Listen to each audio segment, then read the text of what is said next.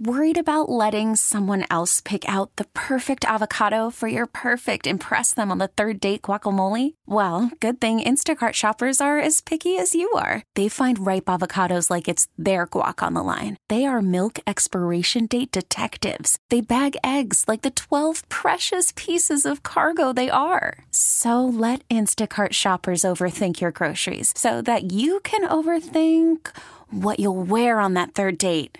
Download the Instacart app to get free delivery on your first 3 orders while supplies last. Minimum $10 per order. Additional terms apply. We get it. Attention spans just aren't what they used to be. Heads in social media and eyes on Netflix. But what do people do with their ears? Well, for one, they're listening to audio. Americans spend 4.4 hours with audio every day. Oh, and you want the proof? Well, you just sat through this ad that's now approaching 30 seconds. What could you say to a potential customer in 30 seconds? Let Odyssey put together a media plan tailor-made for your unique marketing needs. Advertise with Odyssey. Visit ads.odyssey.com. There was some news free agent-wise. Trey Turner, the outstanding shortstop for the Los Angeles Dodgers, signed an 11-year, $300 million contract with the Philadelphia Phillies. Man, 11 years? He's good. He's not, going to pay him for 11 years. It's Dave Dombrowski again, man. He just spend. That's a ridiculous contract, if you ask me. Good player, 11 years. And the New York Mets and Justin Verlander have reached agreement on a 2-year deal that will pay him approximately $86 million per season. It is the exact or very close to what Max Scherzer is getting from the New York Mets. I think I brought this up a couple weeks ago, and you guys said, oh, no, he'd never be teammates with Max Scherzer. You're right. Again. I was surprised because they did not get along, but I guess money talks. Yeah. I mean, Cheddar, make it all better. Yeah. I don't know how many times I got to say that because $43 million a year – they don't have to have lockers next to each other. They don't have to talk to each other. That to me in baseball, especially from a pitching staff point of view, is irrelevant whether you like another dude or not. Was there ever really any disharmony between the two of them? I thought that was more had to do with Illich not willing to pay him more than contract. Well, it was, but that's not. I don't know if there was ever any friction between the two. There was a little, nothing public, but you heard stuff that they really weren't. Especially Scherzer wasn't that fond. Well, of Max Verlander. thought he was as good. Well, yeah, that's true. He was. And still is, probably, although Verlander had the great year. I think it's good Again, because, it was very Sergei Yzerman-ish. Yeah, it was. He didn't want to pay him more than Verlander, and who suffered because of it? We did. So if they win the World Series, is that what will make you barf from the Tiger era? I don't know. By the way, Rick Porcello announced his retirement yesterday, too. How's that for symmetry? The three of them on the same team with the Tigers. So I'm glad you brought that up because I was thinking about this. So you had Scherzer and Verlander together, especially in 2013, which obviously they made the World Series in 2012. 13 they didn't because of, the big Poppy game and all that stuff. But a lot of people, and Leland included, believes that's the best chance they had to win the World Series.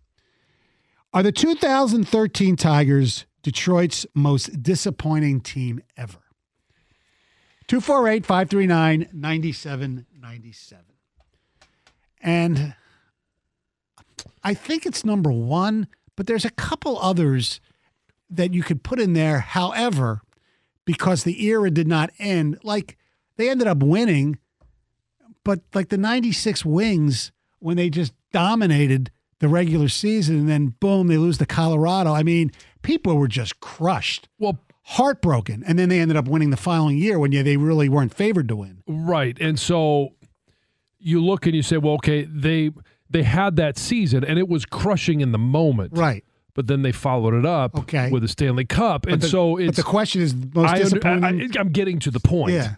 All right. So it's easier to stomach that 96 because that team did win a cup. But and you go to 13 and it just nothing ever came of it. There was nothing before, there was nothing during, there was nothing after. Right. So I think you got to go with 13. Or what about the 2006 Pistons? I mean, they had all those all-star. They were unbelievable in the regular season. and they ended up losing to Miami in the playoffs that year. Everybody thought they were going to go to the finals 3 years in a row.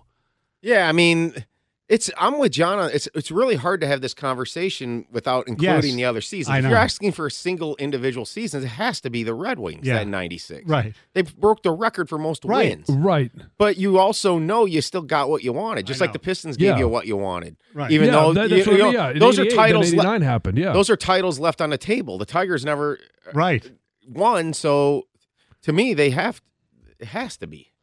But you're not wanting us to include it. It's impossible still. Yeah, I know. It's but that's what I'm saying. You can't What's take the most out what you know about. I mean, yes, the team was different. Some parts were different, but for the most part, the 96 Wings were the 97 Wings. Right. The eras are like if you wanted to compare the Tigers era to the Red Wings era to the Pistons era. Yeah. Obviously, the Tigers era is most disappointing because they didn't win any. Yes. Well, then that's the thing. Right. But I'm talking about for one particular year, if you can think of, it's hard. It's impossible to take that away from your brain. Part of the impossibility is that, lessons learned in 96 paid off in 97. I think I have one. Go ahead. The Michigan State Middle Tennessee loss. Yeah. Everybody thinks that was Michigan State's best chance to win a championship. That team they were a 2 seed, but all the pundits were picking them to win it. Weren't they a 1 seed the year they lost to UConn in the regional final? Oh, they were a 4 seed, Greg says. Okay, but I thought that team had a better chance. What about the 2000? I made my years get screwed up. What about 2016 Michigan?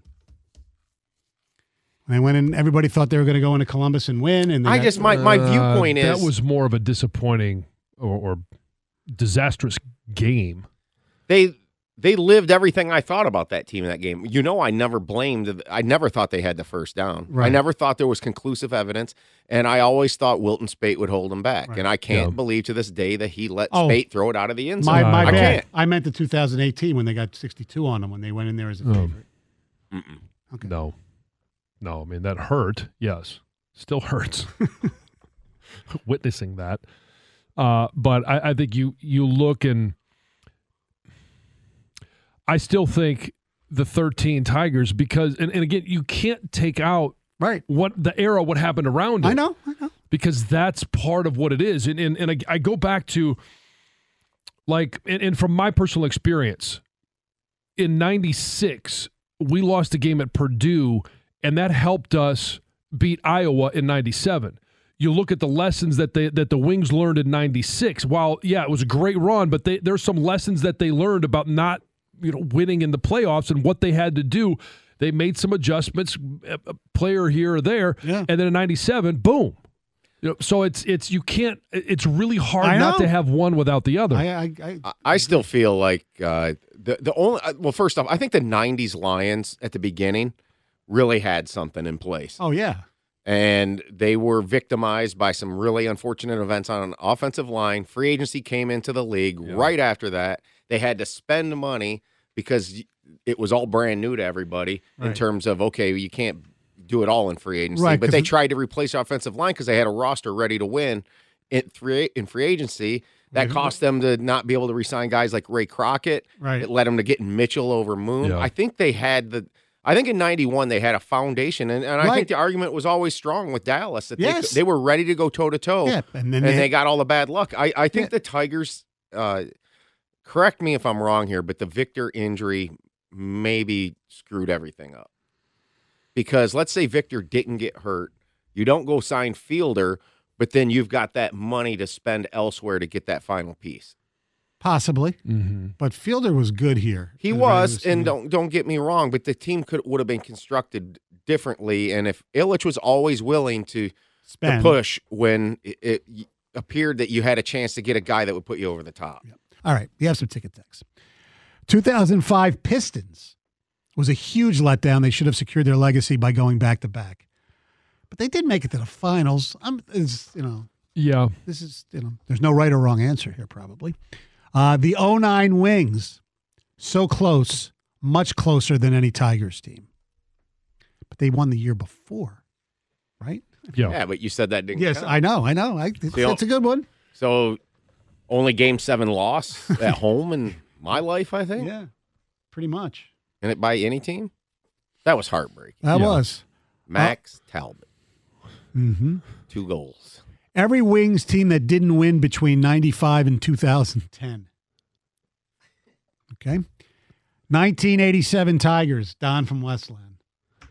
Yeah, but like I said, There's no right or wrong answer. Yes, that was disappointing, but the fact the way they got there out of nowhere, really, to even get into the playoffs was a joyous ride the last 2 weeks of the season we never thought we'd have, too. But the Twins were an 85-win team. I know. I know. Back when rules were stupid, that they just rotated the home field advantage. Mm-hmm. Yeah. That Metrodome was the loudest I've ever been in a baseball stadium in my life. Year one, Matt Patricia's Detroit Lions. We were a playoff contender ready for the Patriot way, just to crash and burn. That's a different way of looking at it. That had the greatest loss ever, didn't it? Wasn't that the Chiefs game? No, it was the second year, I think. Yeah. I still believe the 06 Pistons were a product of manipulation by the NBA and officials to get Miami in the finals because the ratings were so bad the prior 2 years because no one liked watching the Pistons score 75 points a game to win games outside of us here in Detroit.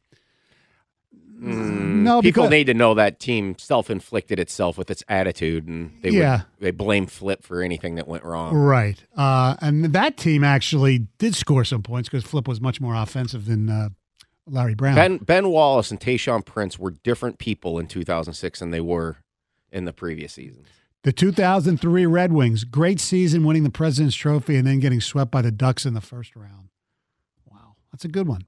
Max got rightfully angry when Verlander started opening day right after Max won the Cy Young. That's right. I do remember that. That's Jan from Allen Park. 248-539-9797. That is the telephone number for Ticket Text as well. 97-1 the ticket. We get it. Attention spans just aren't what they used to be. Heads in social media and eyes on Netflix. But what do people do with their ears? Well, for one, they're listening to audio. Americans spend 4.4 hours with audio every day. Oh, and you want the proof? Well, you just sat through this ad that's now approaching 30 seconds. What could you say to a potential customer in 30 seconds? Let Odyssey put together a media plan tailor-made for your unique marketing needs. Advertise with Odyssey. Visit ads.odyssey.com.